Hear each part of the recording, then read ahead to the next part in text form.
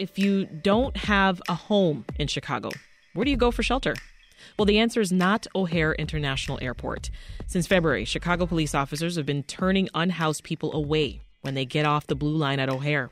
Meanwhile, city shelters are full and homelessness continues to be a problem. Now, depending on who you ask, there's anywhere from 6,000 to well over 60,000 people who don't have a place to live in this city. So how do we get that number down, and what's next for the policy at O'Hare?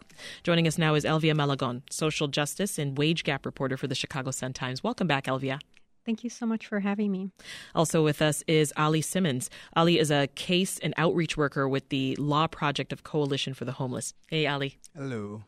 I want to start with the airport, Elvia. Why are officers turning away unhoused folks from O'Hare? This became an issue earlier this year. Advocates were saying that they were seeing more people seeking services there. However, it became an issue that went kind of viral in news media outlets like Fox News and the Daily Mirror. So advocates and then Mayor Lori Lightfoot said that these news outlets were exaggerating the situation. But regardless, it did end up in concrete changes at O'Hare, and the mayor's office had vowed to move the unhoused individuals from there, citing safety issues. Yeah. Tell us some more. I mean, folks have been arrested too, right? Is CPD or the city doing anything else to protect people or connect people with shelters? Yeah, that's correct. So there have been people that have been arrested at O'Hare for trespassing, and the records we looked at, some of the individuals, well, there were a few individuals who had been arrested multiple times.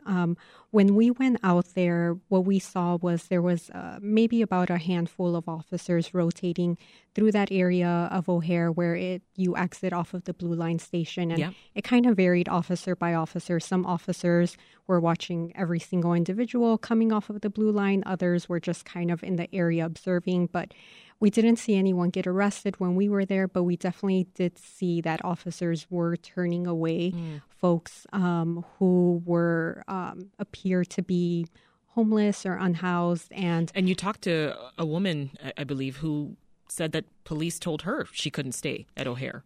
What did she say? That's correct. Her name is Denise, and she was experiencing housing instability earlier this year. And she says she remembered that she had heard people slept at O'Hare, so she kind of thought that would be a safe location to go.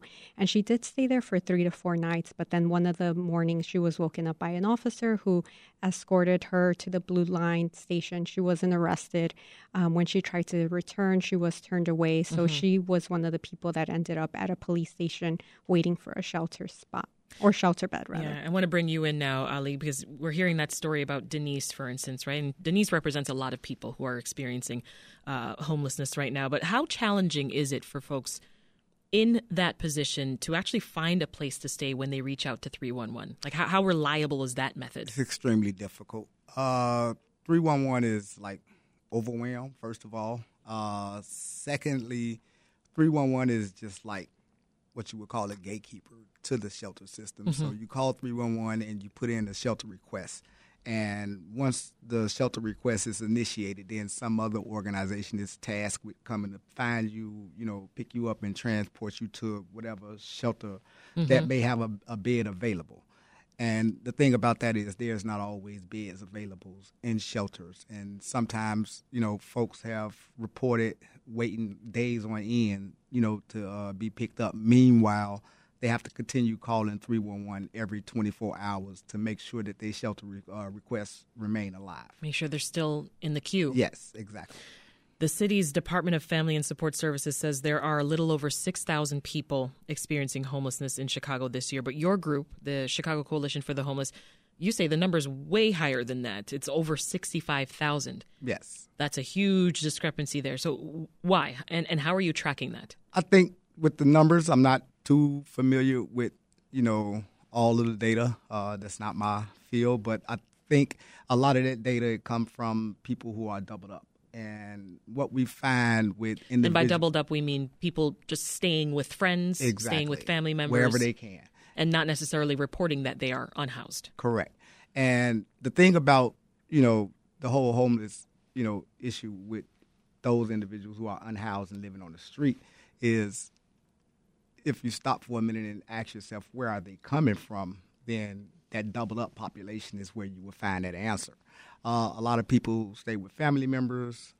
They pass away. That individual no longer have any right to stay there. They end up having to go to live with someone else, like a friend or a family member that may not be all that welcoming to them. So then they try to get into the shelter. Many find the shelters, kind of like overbearing. There's a lack of access for people with certain disabilities in the shelter system. You will see that by people on the street in wheelchairs, things like that. Yeah. And so if there's no place for them in the shelter, there's only one other place for them to turn, and that's to the streets.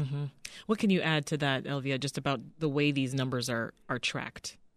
Yeah, I think it's basically the difference between how the city is defining someone who's experiencing homelessness and how the coalition is. And I think the coalition has a more broad definition.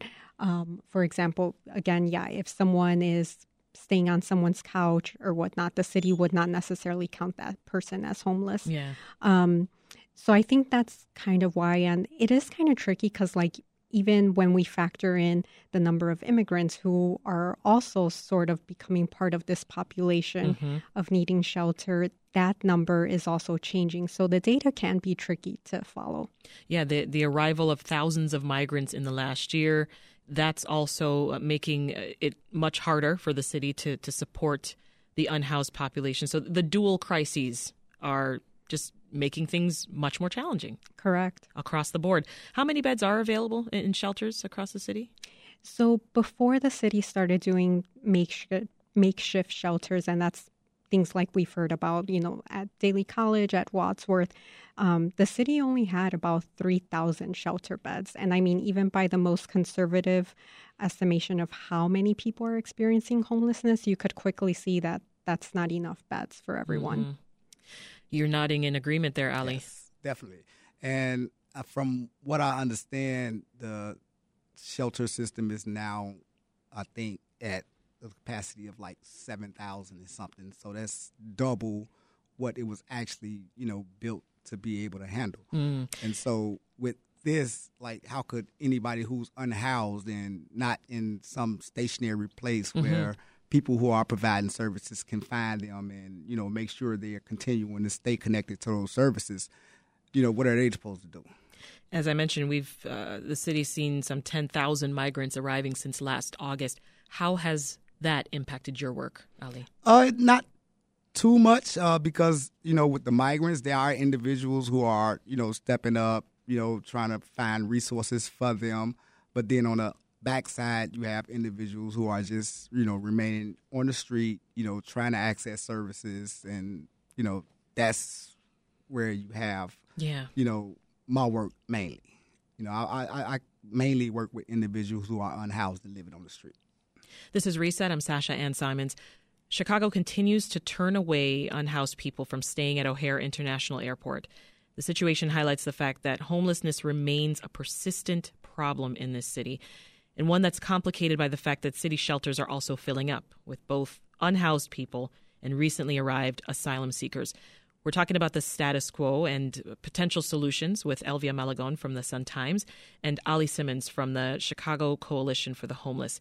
So I guess my big question here for you, Ali, is why you think the homeless continue to be so prevalent here in Chicago. What are some of the root causes here? There's not enough resources to address the problem. There's skyrocketing rents. People are losing jobs or, whatever other kind of income they are having. They can't afford a place, to stay. There's a lack of affordable housing here in Chicago. And until that is addressed, you're going to continue to have this problem. Mm-hmm. And we are asking, that this be addressed through Bring Chicago Home, which, you may have we've heard. Talked about it before, but remind us. Yes, so Bring Chicago Home seeks to raise the real estate transfer tax, I think, by 2%. And we want this, the money generated by this tax to be dedicated to, addressing homelessness and nothing but homelessness. And we figure that is a way to start, attacking this problem with something that's dedicated only to that issue. Right now, there's nothing truly dedicated to, addressing homelessness. What's the mayor saying, Elvia, about all of this and this current policy at O'Hare? So the mayor's office said that they do support Bring Chicago Home. So that is something to kind of look out for to see if that ends up becoming something into concrete. Yeah. But the mayor's office also said that it was also looking at what other cities are doing and other airports, because we do know that this is not something unique to Chicago. Other airports are also experiencing this. We learned about a pilot program that's happening in California that's supposed to start this summer, where they're taking a lot and allowing people to sleep there overnight in their cars. Mm-hmm. But they do have to sign this sort of code of conduct contract. And the idea is that they will also be enrolled in a program that will get them into more stable housing. Yeah. So I think Johnson's administration is looking to see, and so we'll have to kind of wait and see to see if there's any changes here or any programs that specifically address the situation at O'Hare.